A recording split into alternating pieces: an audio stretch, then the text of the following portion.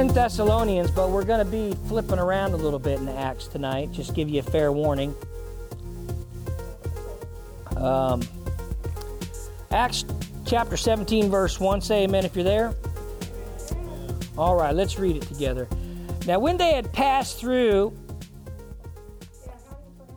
that would be, I'm going to call it Amphipolis and Apollonia.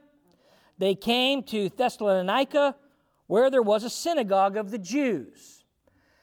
Now, we know that reading Acts, they would go from town to town, and sometimes there would be a synagogue, and sometimes there wouldn't be. And if there wasn't a synagogue, where did they meet at? The river.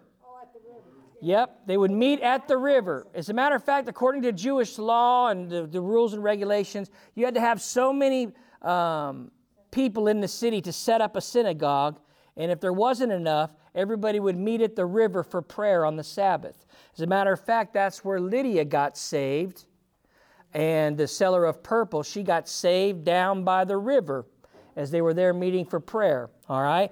But this town was a big town. Remember, I said in our opening study, it was a very popular tourist attraction.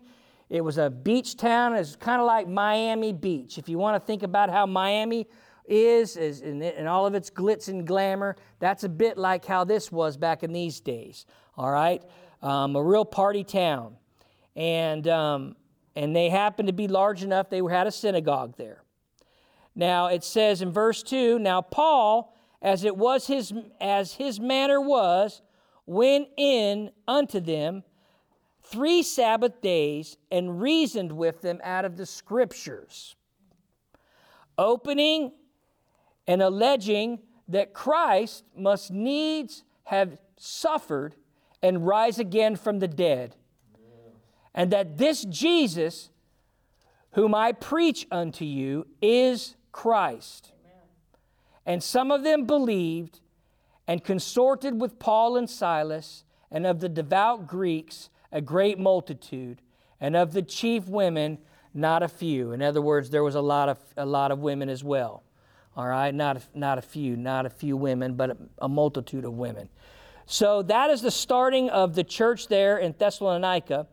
And a couple of things we can, Paul, as it was his manner, or remember what it says as when it talked about Jesus, it was his custom to go to church, amen? It was his custom to go into the Sabbath on a Saturday. It was Paul's custom to go to church when he needed to. And I think that's the first start, is it ought to be our custom, amen, to assemble ourselves, which we're doing here tonight, praise God. The other thing here it says is that he reasoned with them out of man's wisdom, out of the Scriptures. And that is a point. If we're going to speak to people and talk about the things of God, we need to use the Scriptures as our foundation stone. Amen? We can't get into all these theories and facts about man's wisdom and his points and all the philosophies of men. We saw last week down when Paul was in Athens, he tried that route and it did not work. There's no testimony of a strong church in Athens where Paul began to try to philosophize with the scholars down there at Athens. And it doesn't say that he was there doing mighty things, preaching in the power of God. And so we got to reason with them according to the Scriptures. And what did he talk to them about? That Christ must had suffered, and rose again. That's it. Everywhere Paul preached, everywhere he went, he would preach that Christ was to suffer and die and be risen again. And he had rose again. Amen. And, you know, it's so foundational in the New Testament when you read it. There's not a lot that he changes wherever he goes. And the reason why is because that's where the power of God, that's what he gets on. Right.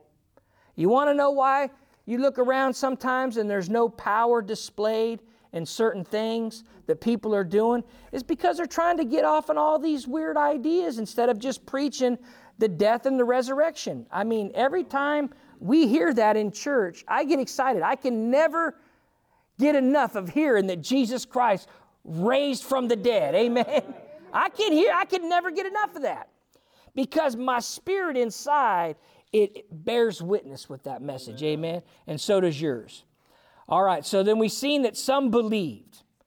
All right. And so we know back in Thessalonians, this letter was written to them to encourage them. And if you was to outline Thessalonians, a great little outline verse is that one that we saw in chapter 1, where it says, the work of faith, the labor of love, and the patience of hope. And Paul kind of outlines that letter according to that. You've got the first 3 chapters talk about the work of faith in the church. All right? And then in chapter 4, part of it, he talks about the labor of love. And then in the part of 4 and part of 5, he talks about the coming of the Lord, or the hope of their patience. All right, and the last part of chapter 5 is a bit of a closing statement. All right, and some exhortations, little exhortations unto wisdom. All right, so we have their past, we have their present, and we have their future that he talks about. Another thing that's really neat about this letter is every chapter in both letters, 1 and 2, all speak of the coming of the Lord Jesus Christ. Amen. If you want to talk to somebody or teach somebody about the second coming of the Lord Jesus Christ, sometimes many people think, oh, well, that would be the book of Revelation. Well, actually, the Thessalonians is probably the best place to start when it comes to sharing and teaching about the second coming of Jesus Christ. Amen. These letters here, amen? So he talks about that in verse 4 and 5, and that is the hope of our patience. And we left off in chapter 2, and if you look at the verse right above that, there it is in chapter 1, he ends with, and to wait for his Son from heaven, whom he raised from the dead, even Jesus, who delivered us from the wrath to come. Amen? And we stand here today knowing that not one believer will receive the wrath of God. The Bible says in Timothy, we're not appointed unto the wrath of God. It's not our destiny. Amen? So let's start in chapter 2. For yourselves, brethren, you know our entrance into you, that it was not in vain. But even after we had suffered before, and we were shamefully treated, as you know, at Philippi, we were bold in our God to speak unto you the gospel. For our exhortation was not of deceit, nor of uncleanness, nor in guile. All right, so Paul's saying here, when we came to you guys, we were beat up, but it was not in vain that we came to you. And why wasn't it in vain? Because when we came to you, we spoke the word of God with what? Boldness. Boldness, amen?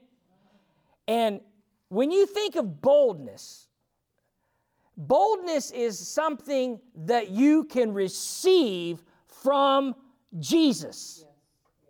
Boldness is something that he can impart to you. Go to Acts chapter 4.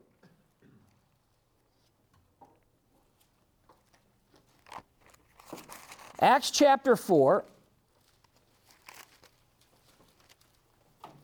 verse 23.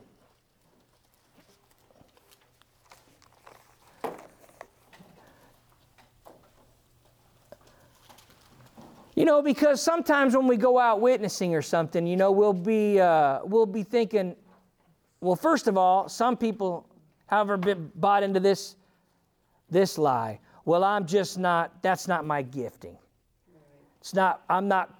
My gifting is not to be a witness. I don't have the gift of evangelism. That's not true. The Bible says we're all called to be witnesses. Amen? So if we're all called to be witnesses, sometimes we may be afraid. We may be afraid of confrontation, rejection, or whatever. Boldness can come upon you by the Holy Spirit. All we have to do is do what the saints here in Acts chapter 4:23 did. Listen to this. It says, now being let go, they went to their own company and reported all that the chief priests and elders had said to them. And when they had heard that, they lifted up their voice to God with one accord, and they said, Lord, you are God. So after they were arrested and they were threatened and they were saying, do not speak the name of the Lord Jesus. You cannot speak that name here. You cannot pray in this school. You cannot use the name of Jesus in the school system. You can't speak the name of Jesus in this hospital. If you haven't felt those threats yet, I'm telling you, those days are coming. Yes. The days are coming when they don't want us speaking in the name of Jesus anymore. They don't mind if we say God, because there's dozens of religions out there that say God, and they're all in harmony on that. But you speak the name of Jesus, whoa, no, we don't use that name here. And that's how the Pharisees were. They told the disciples, don't speak or teach in the name of Jesus around here. You can't do that. But look what they said. They lifted up their voice to God in one accord. And what did they say? Lord, in other words, Jesus, you are God. Amen. Lord, you are God. So, no matter what anybody else has been telling us, Lord, we just want to start this off. The first thing we want to say right now is, Lord, thou art God. Amen? That's the first thing that they did. And then they said, who has made heaven and earth and the sea and all that is in them. And who by the mouth of thy servant David has said, why did the nations rage and the people imagine a vain thing? The kings of the earth stood up, and the rulers were gathered together against the Lord and against his Christ. For of a truth against thy holy child, Jesus, whom thou hast anointed, both Herod and Pontius Pilate, with the nations and the people of Israel, were gathered together. Another translation says they conspired together to do whatever your hand and your counsel determined before to be done. So that word determined there, that's that word predestinated that we learned about. And so they said, now, Lord, behold their threatenings, and grant unto your servants that with all boldness they may speak the word of God. Amen. By stretching forth thy hand to heal, and that signs and wonders may be done by the name of the Holy Child Jesus. And so when they had prayed, the place was shaken where they were assembled together, and they were all filled with the Holy Spirit, and they spoke the word of God with boldness. Hallelujah. Now you say, now, didn't they get filled with the Holy Spirit back in chapter 2? How come they're getting filled here again in chapter 4? Listen, man, when you're born again, everybody is filled with the Spirit of God in the newborn creation. But every believer needs to be filled with the power upon over and over again. What is that Holy Spirit upon? The Holy Spirit, remember, when the New Testament, when it speaks of the ministry of the Holy Spirit, John tells us that the Holy Spirit was with or beside. So he was with, then he was in, and then he was upon. It's the three ways that the Holy Spirit moves. The Holy Spirit with or alongside of is the Holy Spirit's witness to bring a person to salvation. When a person gets saved, the Holy Spirit goes in. And then after you get filled with the Spirit in, the Holy Spirit comes upon. And that is for, what did he say? Stay in Jerusalem till you receive the Holy Spirit comes upon you. For you shall be my what? My witnesses. So the power of the Holy Ghost is for witnessing. And that is not a one-time deal, all right? When we're having altar calls back on Sundays and stuff like that, that's what that's for. Some people may say, man, that gets a little, why do you keep doing that? Why do you keep having altar calls? Because, man, I need a fresh dose every week, praise God. I mean, it's a crazy world we live in. I need a fresh dose of boldness in the Holy Ghost to be a witness, to have power, that the dead may be raised, that the sick may be healed, that I may open my mouth and speak the word of God with boldness. I need that every week, man. That's like a fresh dose, man. You know? Because I don't know about you, but when I was partying in the world, I just didn't go to the bar once a year. Home away from home. I didn't go to the bar once a year, did you? My God, sometimes when I got paid, I was in the bar every night. So the Holy Ghost, we must press in and receive the Holy Ghost upon us often, many times. Amen, amen. You know, and I really do, if you look at what they did here, now they were under some serious problems. And I made a little note here in my Bible, and I call these verses, this is what you call conflict management. This is how you manage conflict right here. Number one, they declared that the Lord was God. So when conflict comes, the first thing you do is you exalt the Lord. Exalt the Lord. They didn't, and you notice they were gathered in one accord like they were back in chapter 2 when they received the Holy Spirit. Amen? They were in one accord.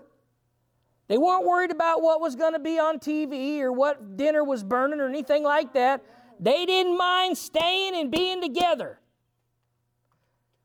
And it says they lifted up their voice to God and said, you are God. They didn't say, oh, Lord. They didn't focus on the problem first, did they? And there was problems. Peter was locked in jail. I got to do my facts checking, but if he hadn't already, he's about to, is one of the disciples gets executed. All right, so there's some serious problems here. But they didn't start bringing the shopping list to God about the problems. They exalted the Lord. All right, verse 24. In verse 25, well, look what it says there. The next thing they said was, Lord, David has said, in other words, it is written. They used God's word. Number one, they exalted the Lord. Number two, they used the word of God. They went to the scriptures and they found a place where it said, it's a vain thing to come against God's plan, man. I mean, you are wasting your time if you think you're going to stop what God has foreordained before the foundations of the world. All right? So they had the word of God to stand on. All right? Then the next thing they did in verse 27 is it says they were, where am I at here? Number 3. I'm looking, I've lost my note here. Number 3. They were gathered together, and in verse 27 it says, for of a truth against thy holy child Jesus, whom thou hast anointed, both Herod and Pontius Pilate with the nations and the people of Israel were gathered together or conspired against him. All right, number 3. It says, now, Lord, behold their threatenings, and grant unto your servants boldness.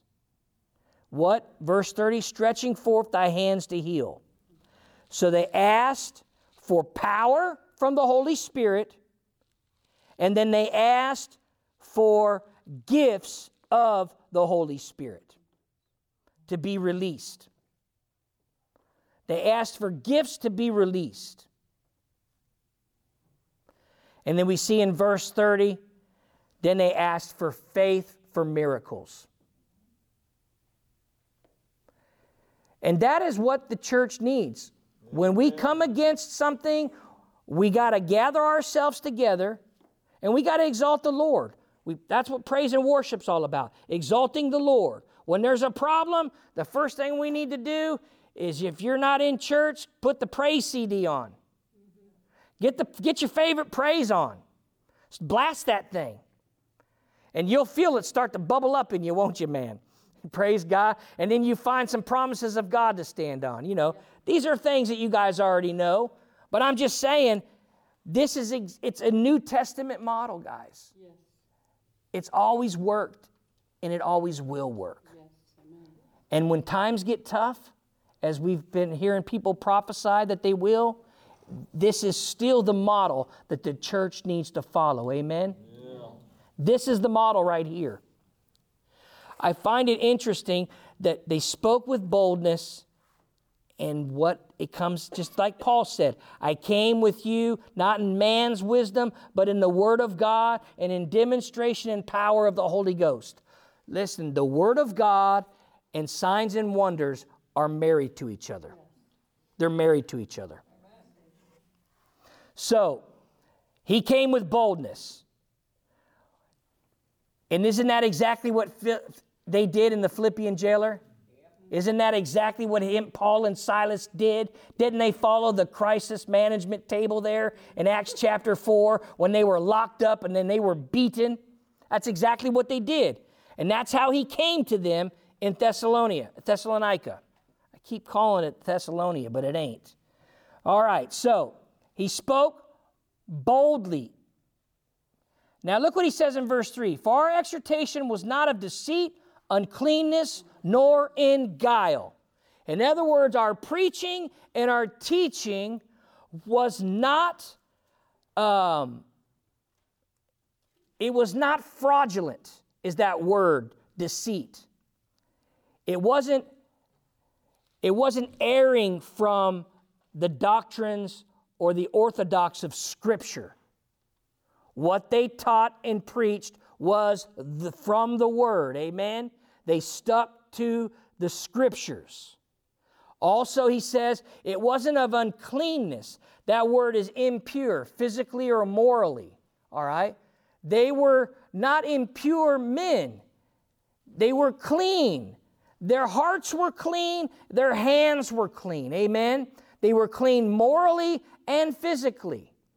You know, they weren't unclean people. When someone says they're unclean, do you know what? Can you think of somebody? I can think of people that have an unclean spirit. If those of you that have the gift of the discerning of spirits, you can just sense an unclean spirit around. All right? Well, there's also people that are just unclean, not showered. Okay? And they just are not pleasant to be around as a person. Both are very important when you're going into a place and you want to minister. You know, you gotta have a certain, you gotta be clean physically and spiritually. Amen? It's very important. You can't just be a slob, or you can't just go in and think that just because you've got the Holy Ghost that everything's going to be fine. All right? Now, he also says that it wasn't, their preaching or exhortation wasn't in guile. It says they weren't using trickery, or the Greek word there is a decoy. They weren't using it as a decoy to go somewhere else, or trick bait, okay? But it says, but as we were allowed of God to be put in trust with the gospel, even so we speak, not as pleasing men, but of God, who does what? He tests our hearts. In other words, they knew that this thing started in God, and everything that they did was going to be weighed and tried by God. Amen? And I like what he said there when he said, we didn't speak as pleasing men. You remember when I read out of Galatians when we first started, Paul said, hey guys, when I got knocked off that horse, I didn't confer with flesh and blood. In other words, I didn't go to down to Jerusalem and talk to Peter and try to get an authorization on what's happening in my life. You know, he met Jesus there at Damascus because he said, Lord, what will you have me do? You know, he had an encounter with the resurrected Savior. And so he was on a journey and he went down to Syria and God gave him some things. He spoke to him some things. So, you know, you cannot please God by pleasing men. Right. That's a fact. That's a hard lesson to learn, especially in ministry. In ministry, you must please God. There's such a temptation to please man. But I'm telling you, and a lot of you can testify, when you start making decisions and speaking to please man, to keep things calm, to try to, you know, it just does not work. Please God and let the Holy Ghost do the sweeping, do the clearing, do the cleaning, do whatever. He has control of people's hearts. Amen. You never, because if you start pleasing this crowd over here, then you're not going to please that crowd over there.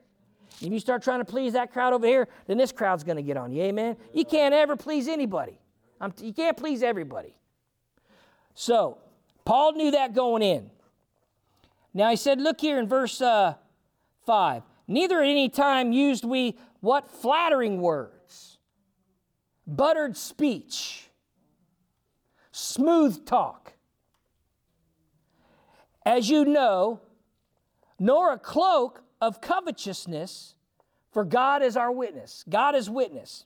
So he said, man, when we came in here, we weren't trying to please men, and we weren't trying to make everybody feel good with flattery and talking about how good of a person they are and buttering them up and all that kind of stuff. We didn't do that. Because a lot of things that he told them, they probably didn't want to hear. We'll read down here in the bottom of this chapter. He said,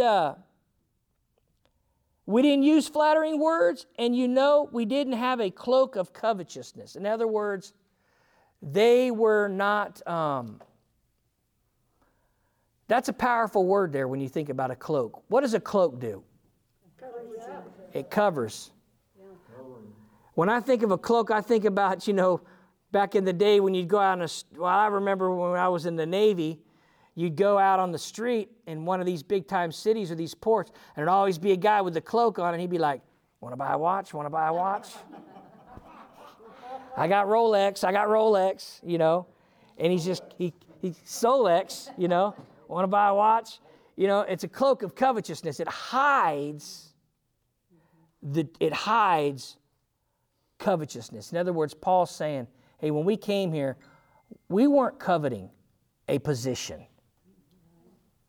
You know, a lot of times, and this is important for, especially in the church and in ministry too, a lot of times I've seen guys where they really got their eye on a certain position in the church. Their heart, they're coveting that role. They're coveting that position. But they wear a cloak that they're not coveting it. By talking nice words, by making them feel good. It'd be like, hey, I got your back, brother. I got your back. Yeah, I can feel it right there in my kidney, you know. It's like, you know, that kind of stuff.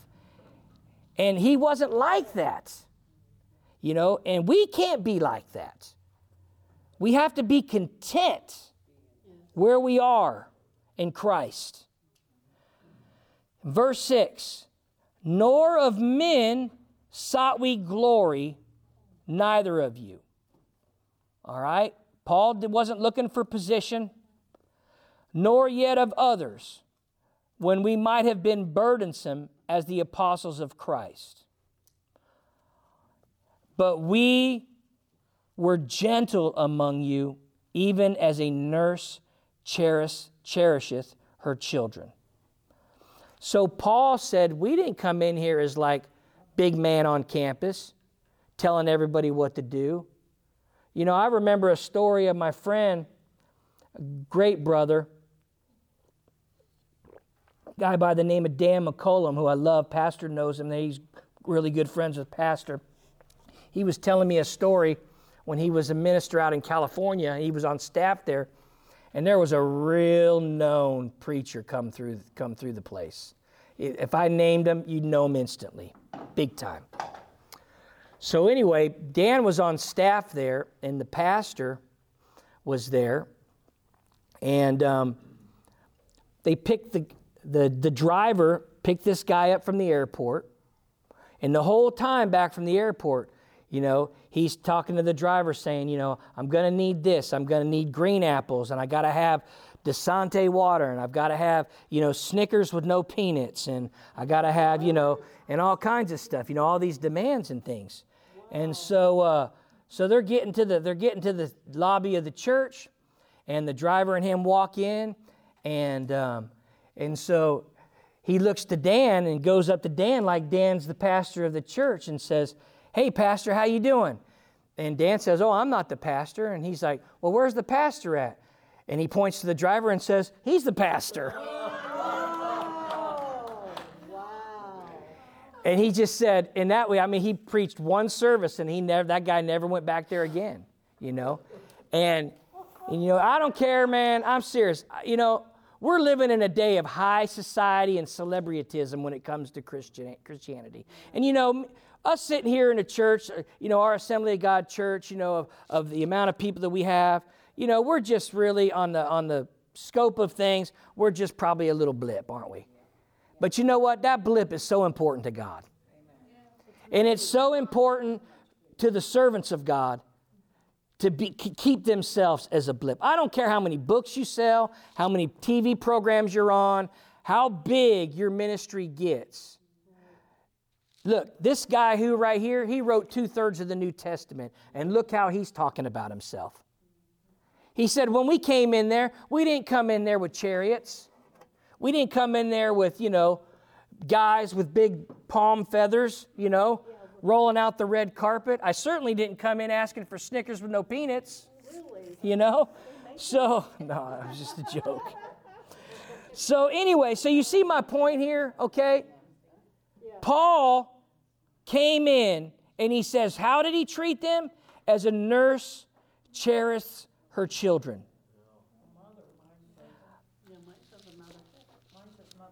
As a mother, okay, that's one translation.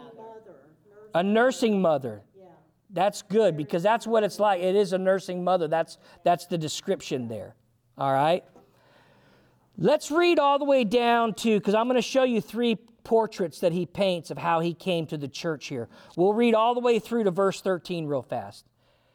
Verse 8, so being affectionately desirous of you, we were willing to have imparted unto you not only the gospel of God, but also our own souls, because you were dear to us. For we remember, brothers, our labor and travail, for we were laboring night and day, because we would not be chargeable unto any of you, and we preached unto you the gospel of God. You are a witness, and God also, how holily and justly and unblameably we behaved ourselves among you that believe. As you know how we exhorted and encouraged and charged every one of you as a father does his children, that you would walk worthy of God, who has called you unto his kingdom and glory. All right, so the first portrait he points out that they came as a nursing mother. When I think about my wife, when she had our babies, and when she was nursing, the crying did not bother her. They put up with the crying. I don't know how she did it. I couldn't get enough pillows inside my ear. But my wife, it could be 3:30 in the morning, and that is a bad hour. How many know that? At 3 o'clock hour, man. Oh, and she'd be up, and why? Because she cherished Bethany. She cherished those kids as a nursing mother. She put up with the crying, put up with the complaining, put up with the whining. Why? Because she loves. Paul loved as a nursing mother cherisheth. Why? Because what we have in front of us is precious. You know, I can't take that little baby and say, would you just be quiet for a minute? You know, you can't do that, can you? You can't, you can't do that. You've got to nourish them. Got to hold them close. Give them the milk of the word. That's what he's talking about. Paul said, I give you the milk of the word. Pretty soon they got to a place where they could handle stronger meat of the word. But you start off with the milk of the word. Amen? And then look what he says there. In verse 9, he says, for remember, brothers, our labor and travail. So the next thing he was a working brother. Now, when Paul came to this town, it wasn't in every town, but particularly this town, Paul made his own living here. He worked with his own hands because there was a spirit of laziness in this town. This town, the people, they would get into this thing where the poor people, they wouldn't work with their hands, but they would call them patrons. They would find the wealthy. And the wealthy would provide for their needs. And what they would do is they would become errand boys for the wealthy. And it was a snare. Because you were now in control. You were controlled by this person here.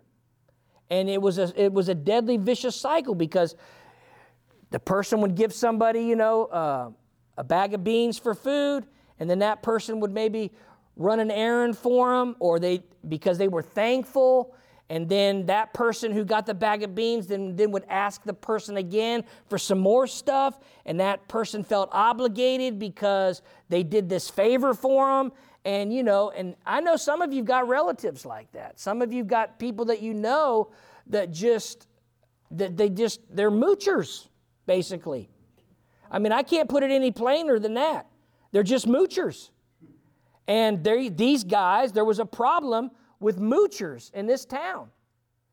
And Paul, having a discernment of that, thought, well, hold on a second then. The worst thing I could do is start coming in here saying that these people ought to meet my needs because I'm the apostle of Christ. So he pulled a fast one on them, and he got his tools out, and he began to go to work. He'd work in the day, providing for him and his team, and then he'd preach the gospel at night. It says he worked night and day.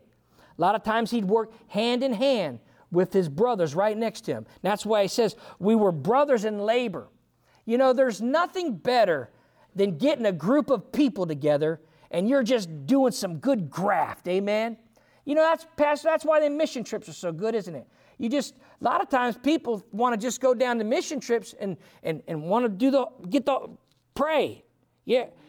Man, I tell you, when we were in England, we'd have some of these people would come over and all they'd want to do is lay hands on people. And I'd be like, why don't you lay hands on that dish rag? You need to lay hands on this dish rag for a couple hours. Lay hands on that. People want to minister and do all the spiritual, but they don't want to do any work or any graft. And Paul's saying, and you'll see when we get into these letters, he gets downright dirty with them when it comes to working with their own hands. But he set the example. And not because he wasn't able to receive from them. That's right. He had every right to receive from them. Yeah. And it would have been a righteous thing for them to meet his needs. The Bible says, don't muzzle the ox that treads out the corn. In other words, if a man is ministering or a woman feeding the sheep, giving them the word of God, then it's not wrong for the minister to expect, his needs to be met. Now, there's a far cry from needs to be met to greeds to be met. Yeah. All right? So, there's a difference. Now, but here, like I said, the strategy of Paul in this town was to show them, to be an example to them. All right? And what's the word that he uses there? In verse 9, because we would not be what? Chargeable unto any of you. Why? Because the gospel's reputation was online here. It's early days here. And he didn't want the gospel to be tainted by some sort of thing that looks like they were just doing this to make, they needed to keep it precious. And he knew that it would probably maybe turn to that, or he would set a bad example. All right? So the next thing he said in verse 11, he says, and you know that we exhorted and encouraged and we charged every one of you as a father. So we have a nursing mother, we have a working brother, and we have an encouraging father. Now, the thing about being an encouraging father, it says we exhorted, we encouraged, and we charged. Sometimes as a father, you have to tell it straight. Sometimes my kids I can see their face twitch when I'm coming down on them. They don't like to be exhorted, or one word is reproved. We just naturally don't like to be told that's wrong. Don't do it that way. Do it this way. Now that's the key right there, because that's where the exhortation comes. We can't be fathers and leaders that just want to go around and just pick the fault all the time. That's wrong. You did that wrong. You did that wrong. You did that wrong. You did that wrong. What's that going to do? It makes you going to feel like you're no good. And that's not what a father does. What you do is says, you did that wrong. Try it this way. Don't do it that way because this is going to happen, but this is a better way to do that. You've got to have the solution as well as the problem, okay? And I found that so many times, you always get, someone wants to tell you everything you're doing wrong, but they don't ever want to tell you how to do it right. And when you're around people like that, whether it be in church or relationship, they're not fathering. Because fathers give answers. They give solutions. And they're only telling you you're doing it wrong because they're trying to save you a lot of pain, a lot of suffering. So you've got to have you've got to have exhortation, you got to have encouragement, and you got to sometimes you've got to charge them. Sometimes I just tell my kids, no. And sometimes I just tell them no to see if they can handle it. I don't have any other reason other than just to make sure they can take no every now and then.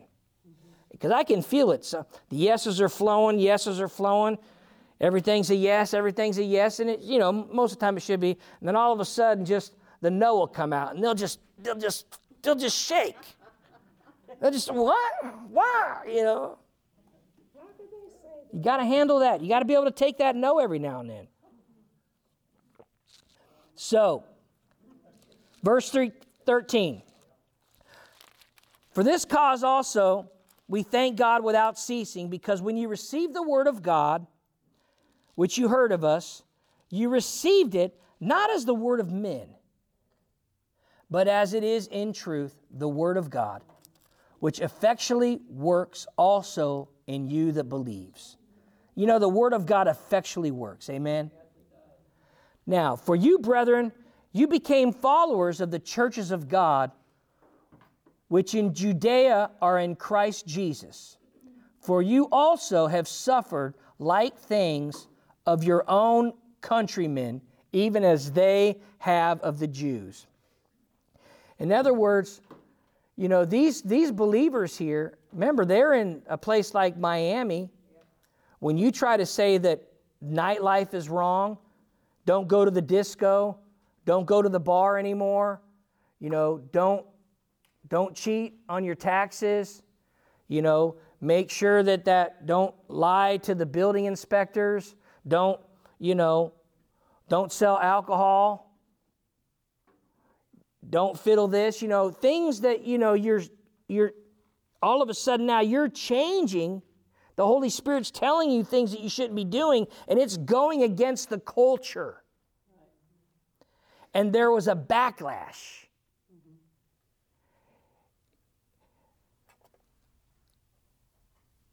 Now, I'm not sitting up here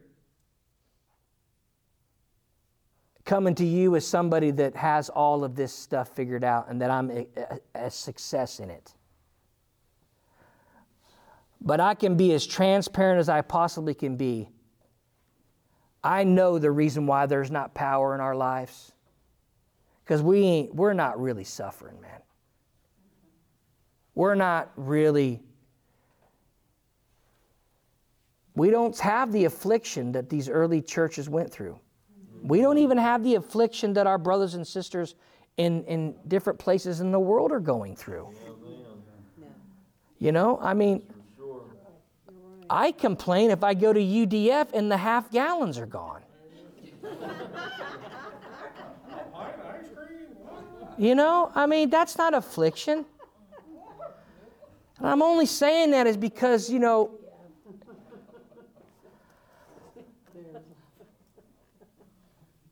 we're going to have to get into some scenarios where where the Word of God is being spoken. Now, I'm not saying we got to go around and start condemning abortion and homosexuality, although I think those things are very wrong. Okay? I don't stand for those things. But we're going to have to start standing up to the truth that Jesus Christ is the only way. That there is no other name by which men must be saved, the Bible says. Doesn't say can be saved. There's no other name which men can be saved. It says must be saved. It's the only name. And so, I'm encouraging myself just to get out there and just start telling people that, look, Jesus Christ is your only answer. The wrath of God abides on you unless you receive Jesus Christ for the forgiveness of your sins and believe that He's been raised from the dead. And if you don't believe me, let's go visit your sick grandmother. And let's show you who's God.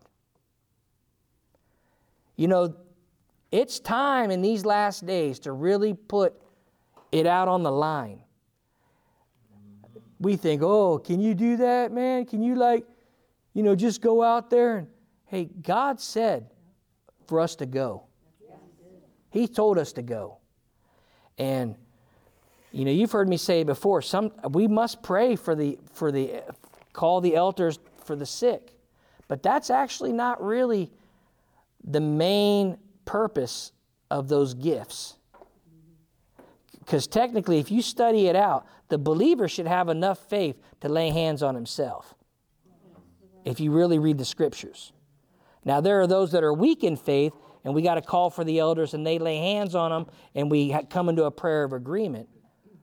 But signs and wonders and healing and all that kind of stuff is calling cards for the truth of the gospel. And God will touch people. Even if you just say, can I pray for you, brother? Who's that guy that's got all the dreadlocks that's going around the world? Todd White? Yes. Anybody ever watched a video of that cat? Yes. He just goes to people and says, hey, can I pray for you? Can I pray? You look, what's that limp there? Can I pray? And man, they feel the Holy Ghost. They feel power, man. They feel power. And I was watching a Heidi Baker video, and she was over in Bulgaria, and the pastor of the local pastor, she went to go lay hands on the woman and pray for her sickness, and the pastor rebuked her and said, wait a minute, you can't pray for her healing until she receives Jesus first. She's a Muslim, and she must renounce Muhammad and accept Jesus before you can pray for her healing. And she looked at him and said, you're crazy. That's not true. Amen. Jesus loves this woman, and He wants to heal her. Amen. And when she realizes that Jesus loves her more than Muhammad, then she'll turn to Jesus from Muhammad. Amen? You know? And that's just the way it is. And so we just got to get out there, man, and just be ready to receive some affliction and be ready to speak the word of God in truth. Amen? Hallelujah. All right, well, that's all I got about tonight. I think I've gone long enough, and we'll pick it up next week. I hope you got something out of that tonight. We got any questions or comments?